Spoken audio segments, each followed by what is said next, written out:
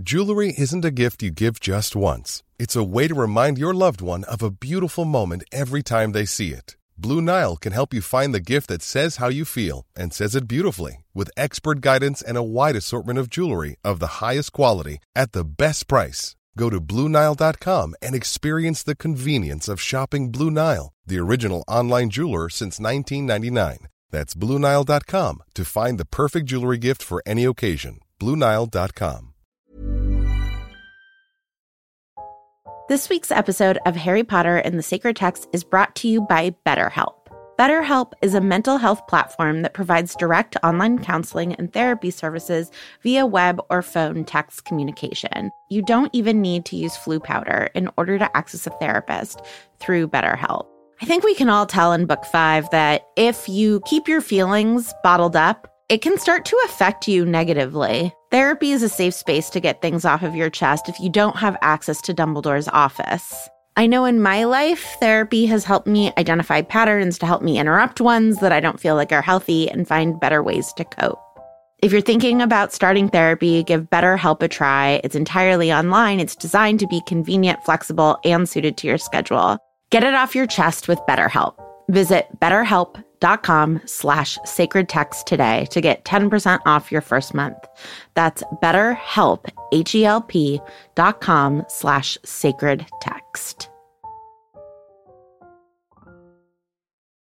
This week's episode of Harry Potter and the Sacred Text is brought to you by MeUndies. I have lots of kinds of underwear in my drawer, but I have to tell you that my favorite kind of underwear is MeUndies. I love them so much, and Colette, my wife, is so jealous of them that when Mother's Day came up this year and she wanted a variety of different gifts for Mother's Day, one of the things she wanted was some MeUndies underwear and also their lounge pants. I have a pair of MeUndies lounge pants, and Colette deserves a super soft, super comfortable pair of MeUndies lounge pants. There are styles for everyone, from all black classics to fun, expressive prints, and they come in sizes extra small to 4XL, guaranteeing a flattering cut for every body. And like I said already, they have unmatched comfort. Their signature fabric is as soft as a warm hug from your favorite sweater. It's also breathable, stretchy, and oh so comfy, making it ideal for all-day wear. MeUndies are also responsibly sourced. They use sustainably sourced materials and work with partners that care for their workers. Get 20% off your first order plus free shipping at MeUndies.com/HPST. That's MeUndies.com/HPST for 20% off plus free shipping. MeUndies. Comfort from the outside in. Chapter 21. The Unknowable Room. Harry racked his brains over the next week as to how he was to persuade Slughorn to hand over the true memory. But nothing in the nature of a brainwave occurred, and he was reduced to doing what he did increasingly these days. I'm Casper ter Kuile. And I'm Vanessa Zoltan. And this is Harry Potter and the Sacred Text. My husband and I keep a list of travel destinations that we want to go to one day, and in our top 5 is the beautiful little city of Savannah, Georgia. I always wanted to go there too. I've never been, and it's supposed to be beautiful. And what makes it particularly beautiful is that we have a local group in Savannah, Georgia. It's run by the fabulous Emily Piet. Emily, thank you so much for bringing folks together to do sacred readings. And if you want to join this group in Savannah or any of the other nearly 60 local groups that we have going now, go to harrypottersacredtext.com/groups. So Casper, my friend Genevieve Hayek is an incredible woman. She is a surgeon in New Orleans, and she and I have been friends for over 15 years. And she and I have something that we call a reasonability test. When we can text each other or call each other at any time and ask each other, am I being reasonable? And we've been doing this back and forth for, well over a decade. And every single time I'll be like, I think this, my brother thinks that. Am I being reasonable, or is he being completely unreasonable? What's happening? Those are the two options. Either I'm right or he's wrong. And she, for years, has just always validated me, is always yes, you are being completely reasonable. Well, recently I got into an argument with someone, and I texted Genevieve and I said, okay, here's the situation, the whole thing. Then she said this, and then I said that, and then the dog barked twice, full picture of the situation. And I was like, aren't I being reasonable? And she was like, no, you're not. And so we talked about it in the way that I was being unreasonable. And I was like, oh, that's really helpful. Thank you so much. And what is so interesting to me about that was that I got that same feeling of affirmation, even though she disagreed with me, which I wouldn't have thought it would, right? Ahead of time, I would have been like, no, you're supposed to agree with me. But what it showed to me was that affirmation is a lot about being heard. You don't need to be agreeing with someone to affirm them. And the important difference between affirmation and agreement just felt like a revelation to me in that moment. And so we're going to talk about the theme of affirmation today. And I think that I see a lot of that with Hermione in this chapter, where she affirms Ron's feelings that he wants to get out of this relationship with Lavender, but does not agree with the strategy that he's employing, agrees with Harry that Draco's acting suspiciously, but not about his priorities, right? And she can walk this line of being affirming without agreeing. And I think it's such a difficult line to walk, and one that I want to learn to walk better. I am just completely gobsmacked. I've never thought of that distinction. I've always thought of affirmation as someone confirming your reality, or as like you say, agreeing with you. I am so looking forward to this conversation because I've never thought of it that way. But Casper, before we get into this theme conversation more, I would like to affirm you that it is your turn to go first in the 30-second recap. Bring it on. 30 seconds on the clock. Okay, on your mark, get set, go. Okay, so Harry still has to get this memory from Slughorn, but he's not paying much attention because he's totally obsessed with what Draco is doing. And Hermione keeps telling him, no, you need to focus on this. And Hermione helps Ron with his homework because he's got a pen that's from his brother's shop and it's going wild. And he says the magical words, I love you, Hermione, maybe for the first time. And then suddenly Dobby and Kreacher appear and they report where Draco's been going and he's been in the room of requirement. So Harry starts hanging out there because they're going to go do apparition testing and practice. And then he scares Goyle, who's a little girl and it's terrifying. And then Tonks is there and then he still doesn't work. I'm going to send this to the judges. Do I have to go if he does a perfect job? I still feel like there's a couple of things I missed. Okay, on my mark, get set, go. 30 seconds on the clock. 3, 2, 1, go.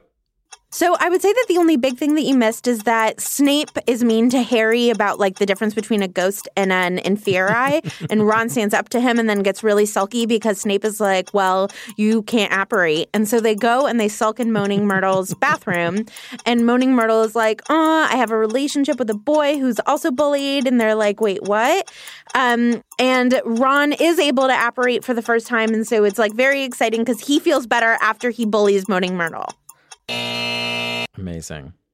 So, Casper, I've noticed that we often start with a criticism of someone in this chapter, and I was wondering if we should start today with something we liked, something great we saw in the chapter.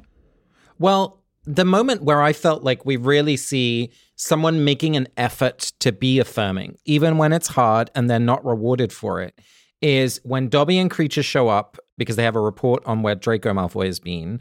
And it's kind of hilarious because Kreacher is the first one to arrive, but actually shares zero information. Dobby is the one who says all the relevant stuff. And then at the very end, Hermione says to Kreacher, Kreacher's done well too. And there's so much in here because first of all, has he? He's not shared any useful information in this context. Secondly, he doesn't want to be there. Thirdly, he's been horrible to Hermione from the very beginning. And straight after this lovely comment from Hermione gives more kind of horrific racist response to her face, being like, oh, I don't want to talk to this mudblood. And so I was so compelled by that moment of someone who has such compassion. And even if with Spew, Hermione made some missteps, as we all do when we're trying to engage with service or justice work, I was just really touched by this moment of affirmation, which was unasked for and unrewarded, but still freely given. Yeah, part of me is I wonder if Kreacher in part rejects it because he knows it's untrue and therefore it's a little patronizing. But I still think it was the right thing for her to do because it was a moment of relationship building. And we see it pay off in Book 7. Hermione's insistence on entirely humanizing Kreacher is what ends up making him an ally and helps them eventually defeat Voldemort. So even though they have every reason to be so mad at Kreacher right now, Kreacher was the one who betrayed them, which resulted in Sirius's death. I think that Hermione's insistence on affirming him, and at least at minimum affirming his humanity, I do think, even though it doesn't pay off in that moment, I think it does pay off. And it was virtuous in and of itself, regardless of the payoff, but I also think it happens to pay off. But here's the other thing about Harry and Dobby in this moment. It's a lot like how I've asked previous bosses to treat me. Like, I literally sat down with a boss and I was like, so I just really respond well to praise, and I would love you to praise me more. And I feel like maybe Dobby has written some little note to Harry being like, when I spend a whole week without sleeping following someone who you want me to follow, please praise me excessively. It's such a sweet moment of praise. And for me personally, you know, we always joke about the iTunes reviews as a place that it's my happy place. And it just is, right? Like, I find praise super affirming. It helps me do the things I do in the world. So, like, we shouldn't make fun of Dobby if he did ask for this praise, which he probably didn't. I think he did ask through his vulnerability, right? I don't think Dobby is as self-aware as you are, and so doesn't know. That's a really big stretch. No, I think it's so good of you to be like, this is a way that you can help me be good, right? Like, you know, especially because Ariana is the opposite. If she sends me an episode and I don't send back any edits, she feels like I didn't pay close enough attention. And she's like, if you didn't have a criticism, you don't love me. And so now I know I have to criticize her and affirm you. And I personally just feel so set up for success in these friendships and work relationships because I'm like, thank you for telling me what you need. Whereas I feel like I'm more like Dobby, who, like, the two of you know what I need, but I don't know myself well enough to explicitly ask for it. New socks. Yeah, so Dobby and I are just both like tennis ball eyes, like, I don't know, guys, can you take care of me? And I feel like he has subliminally said to Harry, what I need is constant affirmation. But I also think that what Dobby really needs is affirmation from Harry. When I feel like that Harry-Dobby relationship is interesting because, of course, Dobby is free, and that's really important. And yet Harry is the only person who's able to infer things like when Dobby is struggling to speak ill of the Malfoy family, for example. You know, Harry's able to just put in a sweet word that encourages him, or that you know, he's not Dobby's master, but there's a certain kind of relationship between these two, which does come through. And so, yeah, there's something special that for some people to give us affirmation, it feels like, oh, nice, thank you very much. And for some other people, it's like life-giving or life-saving in this case, I think, for Dobby. This moment between Harry and Dobby is really one of the most beautiful and tender moments for me. You know, I think that until this reading and this reading through this theme, I always saw Harry really understanding his love for Dobby the first time only in Dobby's death. And that we see Harry's love for Dobby only through the fact that he grieves so hard for Dobby once he dies. But this was a moment where I was like, oh no, Harry loves Dobby here. Yeah. You know, and the moment is, of course, you know, Dobby has said to Kreacher, it is important that you know, Kreacher, that Draco Malfoy is not nice to house elves. And then he immediately feels a desire to self-harm because he has said something bad about Draco. And Harry anticipates that and grabs Dobby sort of by the waist before Dobby can run into a wall to hurt himself. And that to me was, you know, like, put affirmation in its place because it isn't affirming. It's the opposite of affirming. He's saying, no, this instinct that you have to hurt yourself is wrong. It is acknowledging that there are times that we don't see ourselves clearly and we actually need people not to affirm us, but to love us. Well, I mean, this opens another question for me, which is the first time I heard the word affirmation in, you know, preparing for this conversation, I was thinking of more and more people do like affirmations to themselves, right? In the morning, you might say a mantra, which is a beautiful practice. And I think a really interesting way actually of engaging with text in a sacred way. But I wondered to what extent actually do we need relationship to be affirmed? You know, how much can we self-affirm, or how much more powerful is an affirmation from someone else? Because I think we see this with Ron's relationship with apparition throughout this book, actually, in a lot of ways, because it would be easy for Ron to kind of say like, oh, I'm great, I'm great, I'm great. But we've seen that with Quidditch. It doesn't work. Like, it's exponentially more powerful when you're affirmed by someone else, I think. There's a great line in Jane Eyre about that where somebody says to Jane, like, you have to love yourself and that should be enough. And Jane says, I would rather die than be the only person who loves me. I need other people to love me too. And I just think that that's so true, right? And it has to start with us loving and respecting ourselves. But I think that that is one of the first moments that we're really invited in the novel to love Jane, that she's so vulnerable that she can say, like, no, I am weak enough that I know I need other people to love me. And I think that that's true of all of us. All of us have that weakness, and that very weakness is its own kind of strength. 100%. And I think because we live in a very individualist culture, it's easy for us to think that the only way that you do that is on your own. And actually, often it's through someone loving you that you also love yourself, right? Like that's, as a child, right? A parent or a caregiver is helping you to love yourself because you're being raised in love. And so that self-respect and that self-affirmation, I think in some ways is always an echo of something that's also been given to us. I had never thought of that, and I think it's so smart because, yeah, I guess I thought of self-love first, but it's not. It's a cycle, right? Because you need to learn from the outside that you are worth loving also. And I mean, so many people start life without that love, right? And can still build lives of beauty and love. And I think about people being in natural environments, right? When you're out in the world, sometimes you just feel like overwhelmed by this moment of sufficiency and goodness and love. And I mean, that kind of love, I think, doesn't even come from ourselves or from other people. It just arrives. You know, and Harry is the best example of that I can think of, because even though, you know, at 12, he starts to find out how loved he was by Lily and James, he has no conscious memory of it until 11. And I do think that he's someone who does have a sense of self-love, even while staying at the Dursleys. And he preserves that by being funny and pushing back. And I think that even Harry is somebody who demonstrates that, like, these things are complicated when they come in whatever order.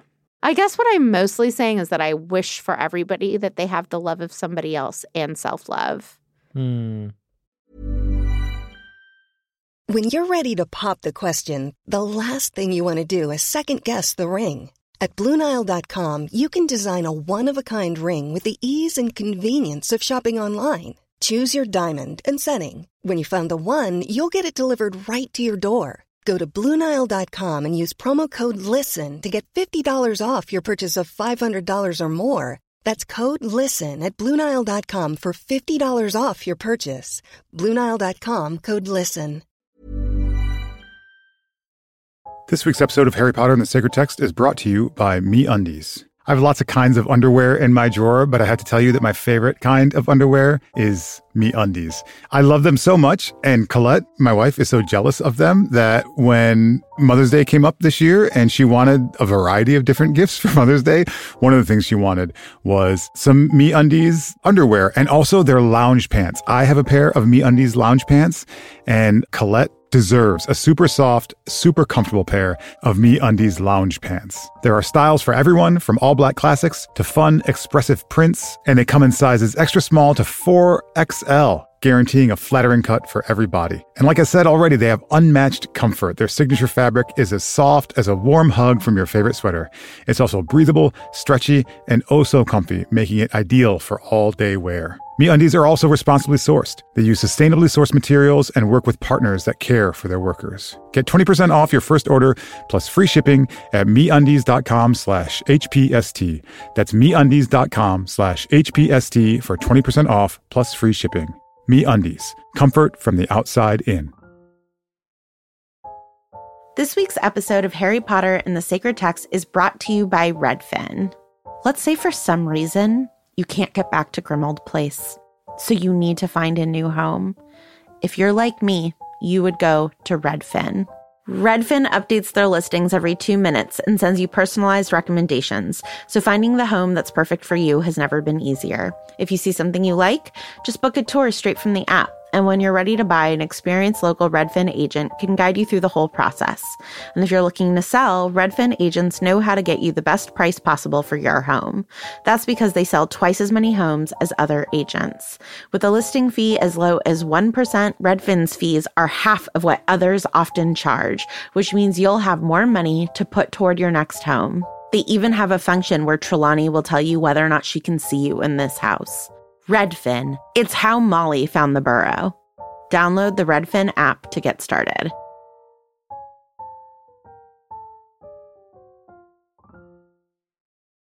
So, Casper, I have a moment of affirmation that really bothered me at the beginning of this chapter, which is Hermione is sitting there and affirming Ron in his spelling mistakes.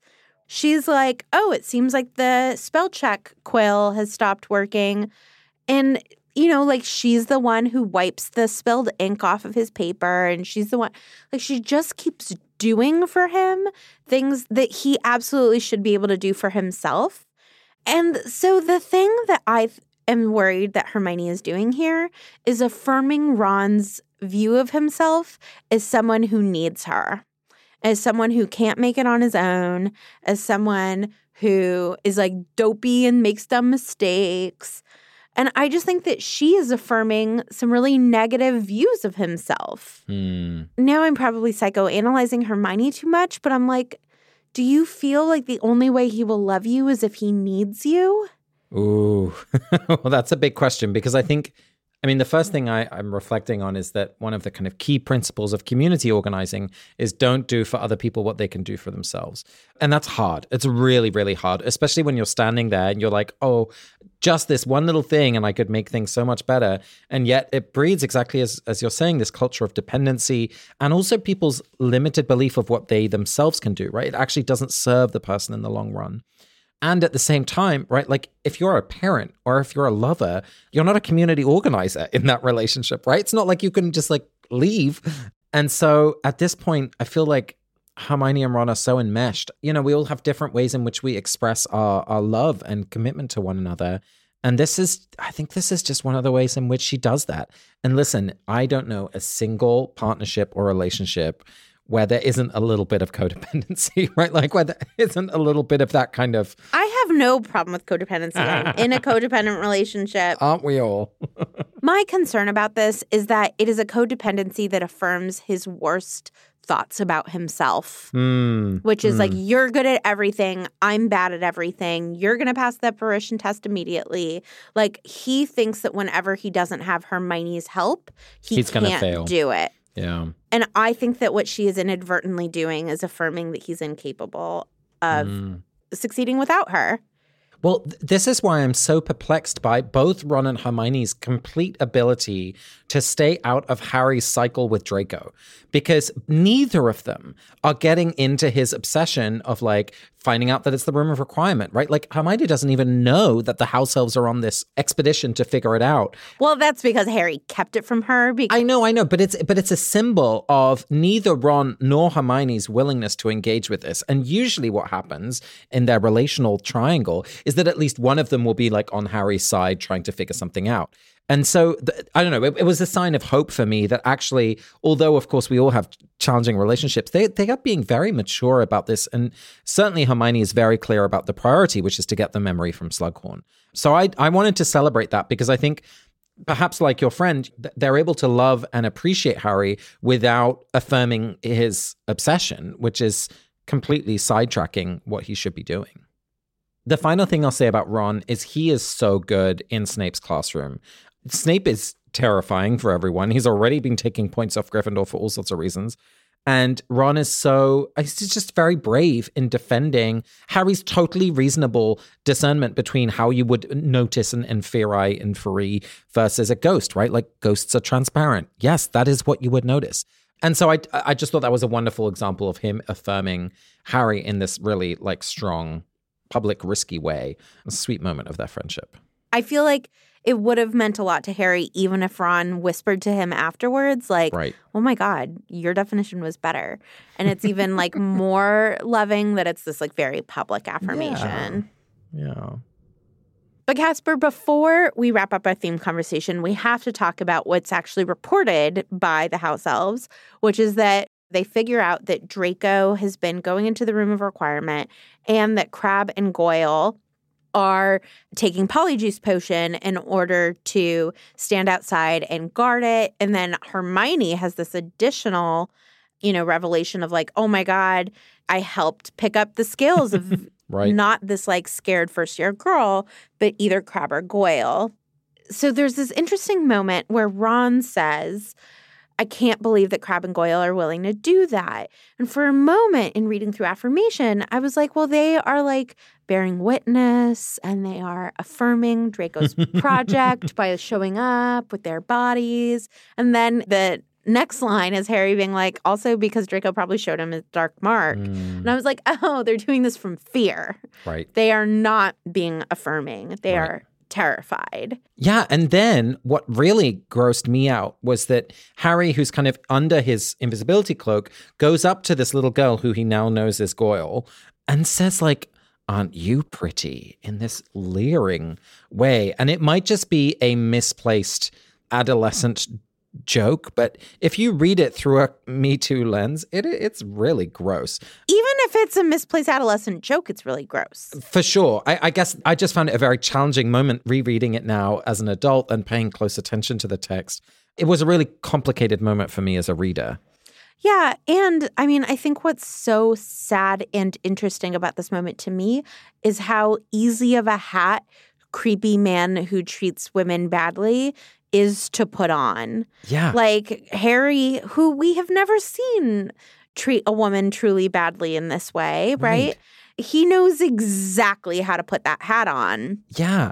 I mean, it's the same thing at the end of this chapter when Ron looks to the rest of the group and says like, oh, women. You're like, where did you get that from? That's not from Arthur, right? Like, is that from your brothers? Is that from teachers in the school? Like, is that from, I don't know, Wizard TV? Like, where is that coming from?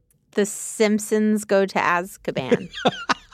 I mean, Ron is saying it about Tonks, right? That like Tonks is weepy for a reason that Ron can't understand. And that to me was such an interesting moment of like, oh, right, that is exactly when any form of bigotry comes out. As soon as you don't understand another person's behavior, you're like, oh, it's because of whatever obvious low-hanging fruit insulting thing is to say. Like, I don't understand why Tonks is behaving the way she is. Oh, it's probably because she's a woman. But yeah, I guess I just think that the way that it relates to affirmation is that these identities get affirmed again and again. Hermione does stand up to Ron and says, like, no woman would react the way that you did to Madame Rosmerta not liking a joke. Right.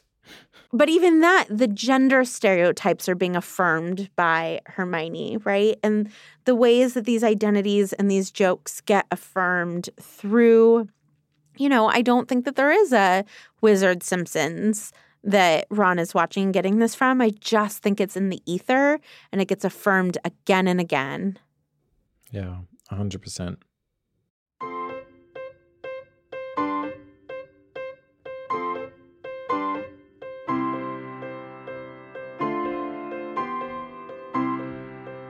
So, Vanessa, we're returning to a beloved spiritual practice in this episode, the practice of Pardes, a Jewish textual practice, which, like Lectio, has 4 different stages, but the questions are a little different.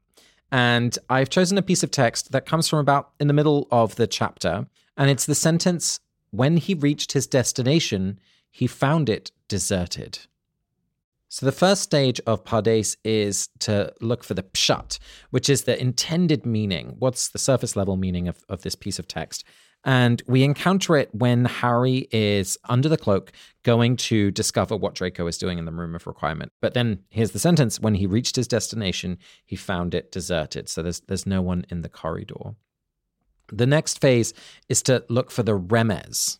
And so this is kind of looking at hints of the deeper or hidden or symbolic meaning beyond just the literal sense. And the way that we like to do that is to think about one of these words and where else in the text it shows up, where else in the whole Harry Potter canon of the 7 books, where else it shows up. And I thought it might be fun to think about places that are deserted. So what are spaces that we come across in the Harry Potter books that are deserted? So one of the things that's occurring to me is that Colin is always catching Harry in deserted spaces. He's like, you're alone. Can I have a picture?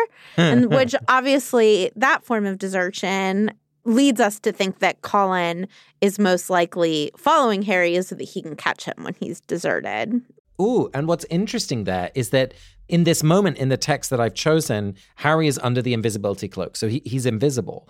But whenever Colin catches him and takes a photograph of him, he makes Harry visible, right? Like he captures his image in a photograph that captures his likeness. And so there's this interesting relationship between visibility and invisibility that happens in deserted corridors. Yeah, that's really interesting. Another moment that occurred to me is when Cedric and Harry arrive in the graveyard. For a moment, they think it's deserted. Oh, yeah. Right. So there's this like ominous moment of desertion, and then it turns out that it isn't. That's another great one. I'm also thinking about all of the deserted spaces that the trio show up at in book 7 when they keep apparating. Oh. They show up to a deserted Grimmauld place, and then they show up to all these deserted campgrounds that Hermione has gone to like on season. Well, and in book 5 at the Ministry as well, those deserted rooms that they're walking through. Ooh, yeah. I mean, desertion has an ominous... I mean, that's kind of such a crucial thing, right? Like it suggests danger. It suggests also that they're on the run. And what I like about that is that Harry is running from something in his obsession with Draco, right? I think he's running from the fact that he doesn't know how to solve this problem of getting the memory from Slughorn. And this kind of trailing of Draco and this trying to get into the Room of Requirement is a way in which he feels like he can do something. Well, the other thing about deserted spaces is that in order for it to be deserted, it has to have once been filled. It's different than an empty space, right? An empty space could never have had anyone there. It could have always been empty. But a place has to have once had something in order for it to now be deserted, which means that it has some history to it, which is haunting positively or negatively the space that you're in. And this corridor for Harry is haunted by the memory of this is where he was caught by Draco and Umbridge, right? Like he has had real things happen. So yeah, I don't think it's just trying to avoid the Slughorn thing. I think he's really motivated by hating Draco. Oh, so good. Well, let's go to step 3, which is to think about the drush, which we explore by thinking about, let's imagine if this was a piece of text that you were going to preach on. So if there was a sermon that you were going to share based on this little piece of text, what is it that you would say? So let me just read it for you again. When he reached his destination, he found it deserted. I think for me, there's something in this, like the metaphor of a horizon. We've just had the new year, right? So a lot of people have been setting goals and hopes for this year and thinking about their future selves that they want to be in the world they want to live in.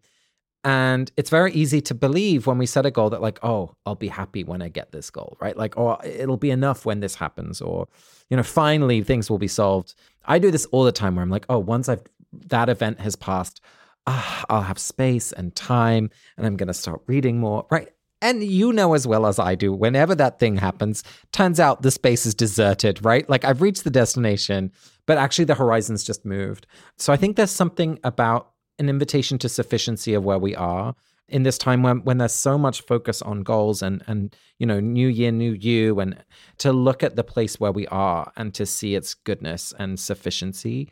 Because we're in it, right? Like the horizon is always deserted. Like we're never at the horizon. And so in this reading, I want to look at the beauty of not being at the horizon and being in the place where we are.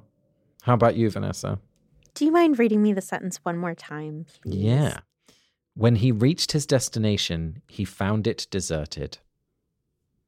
I mean, I think the thing I would preach on is the fact that he's on the wrong destination. Like, he should be focusing on the Slughorn thing. This is an obsession born out of nothing positive.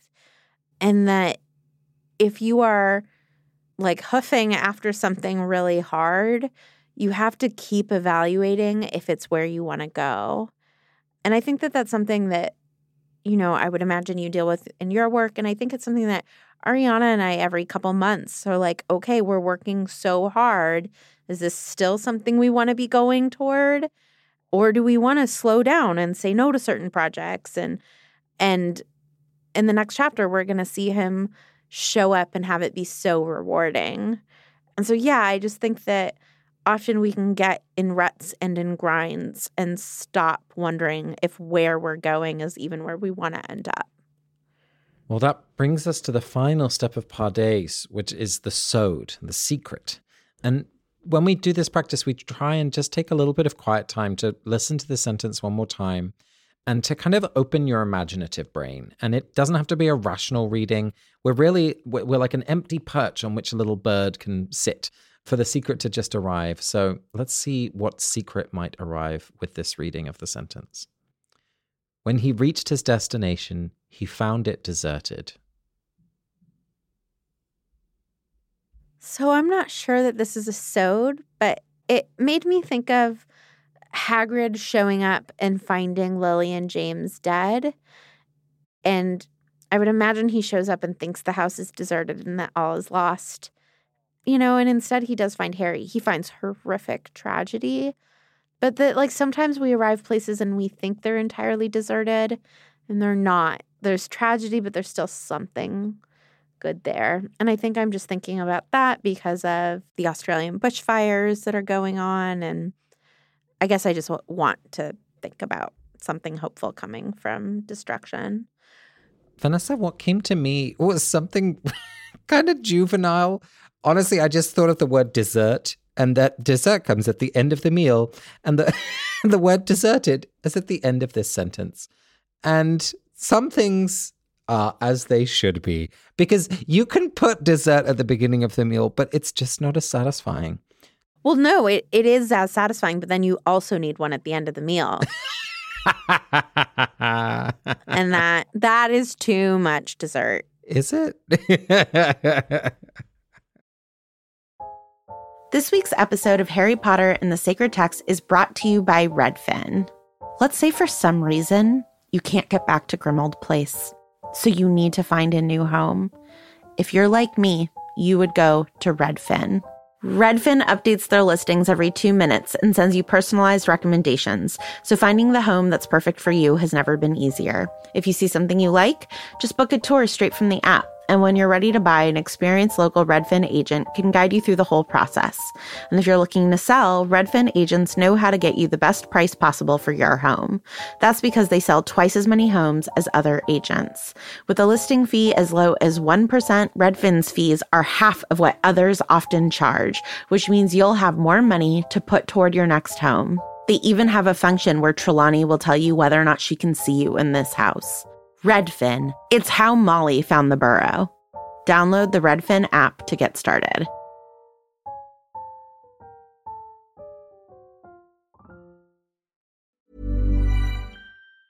Hi, I'm Daniel, founder of Pretty Litter. Did you know cats tend to hide symptoms of sickness and pain? I learned this the hard way after losing my cat, Gingy. So I created Pretty Litter, a health monitoring litter that helps detect early signs of illness by changing colors, saving you money and potentially your cat's life. Pretty Litter is veterinarian developed, and it's the easiest way to keep tabs on your fur baby's health right at home. Go to prettylitter.com and use code ACAST for 20% off your first order and a free cat toy. Terms and conditions apply. See site for details. Hi, I'm Daniel, founder of Pretty Litter. Cats and cat owners deserve better than any old-fashioned litter. That's why I teamed up with scientists and veterinarians to create Pretty Litter. Its innovative crystal formula has superior odor control and weighs up to 80% less than clay litter. Pretty Litter even monitors health by changing colors to help detect early signs of potential illness. It's the world's smartest kitty litter. Go to prettylitter.com and use code ACAST for 20% off your first order and a free cat toy. Terms and conditions apply. See site for details. It's now time for a voicemail, and we got a lot of beautiful and heartfelt voicemails on the topic of J.K. Rowling's transphobic tweet that went out a couple of weeks ago now. We haven't been back in the studio since that happened, and so this is our first chance to respond. So here is a voicemail from Sam Blankensay, but we've also uploaded a whole playlist of voicemails on SoundCloud if you want to listen to what our community has to say. And you can read our response to that tweet on our website, harrypottersacredtext.com. Hi Vanessa, Casper and Ariana. My name's Sam. I use they or he pronouns and I'm from Wicklow in Ireland. I've been listening to the podcast for a couple of years now and it's been an amazing thing to discover.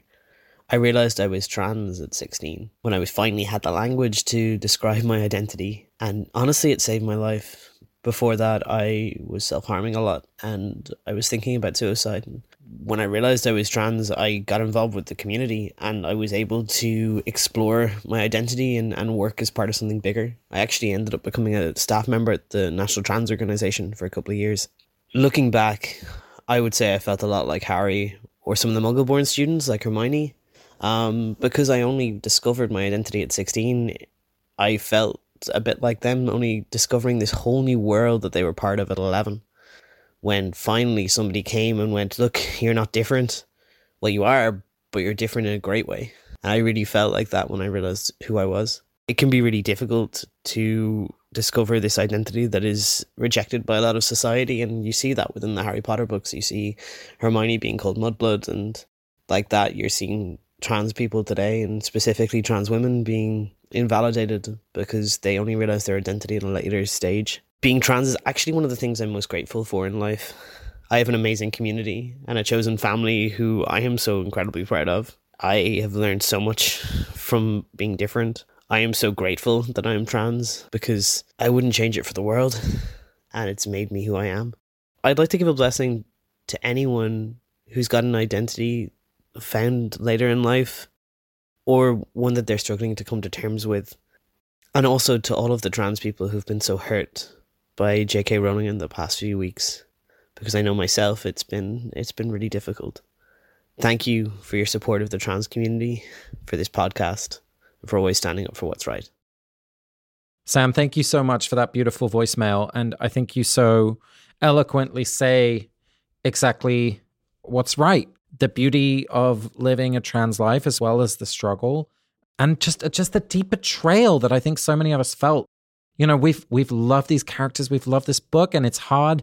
I know for a lot of us, it was hard to think of continuing to treat a text as sacred when we feel so betrayed by its author. And I think, you know, I remember just wanting to remind myself as much as anyone else that sacred reading isn't about authorial intent, and the world and the characters and everything within these books is just as valid for us before and after this tweet, I think, in all of its imperfection. It's not to say the text is perfect, but I just really appreciated your voicemail and all the voicemails that we received and all of the tweets and emails. I know this was something that's so important for all of us, and I think you captured it beautifully. So thank you for sharing that.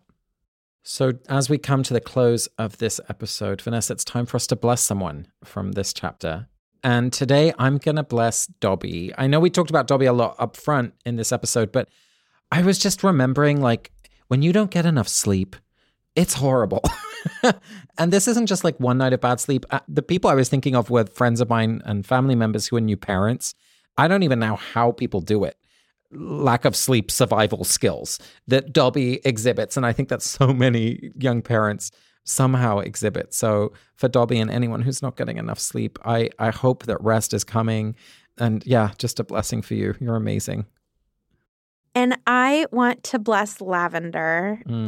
I don't think Hermione is being cruel to Lavender, but I do think that Ron avoiding her is quite cruel, and everybody sort of knowing what's going on except Lavender is quite cruel. Ron says about her that the more he tries to, like, demonstrate that he's not interested, the tighter she holds on, like a giant squid. And to, like, be called a name by, like, somebody who is pretending to love you and care about you is just really horrible. And so I want to offer a blessing for anyone who's ever felt betrayed by someone who they thought that they cared deeply for. Lavender deserves better. Absolutely. You've been listening to Harry Potter and the Sacred Text. You can follow us on Twitter, Instagram, and Facebook, and you can join our Facebook group to chat with other listeners about this episode and all of our episodes. Or you can come and join the community of people supporting us on Patreon. Women of Harry Potter is now exclusive on Patreon, so go and check us out on Patreon, and please support us there. You can also leave Casper a review on iTunes and send us a voicemail by sending an email to harrypottersacredtext@gmail.com. Next week, we'll be reading chapter 22, After the Burial, through the theme of bitterness. This episode was produced by Not Sorry Productions. Our executive producer is Ariana Nedelman. Our associate producer is Ariana Martinez. And our music, as ever, is by Ivan Paisau and Nick Boll. We are distributed by PRX. Thanks so much to Sam Blankensee for his voicemail. Thanks to Emily, who suggested the theme of this show, to Julia Argy, Nikki Zoltan, Maggie Needham, Megan Kelly, and of course, Stephanie Purcell. We'll be back next week. Thanks, everyone. I feel like there's also some maturation in how Hermione is a firming creature. So I just thought... It's not as thirsty. That's right. Right. She's leaving that creature thirst trap behind. But she is thirsty for compassion, and that is why we love Hermione. Absolutely. You're not allowed to cut that out. That's too good.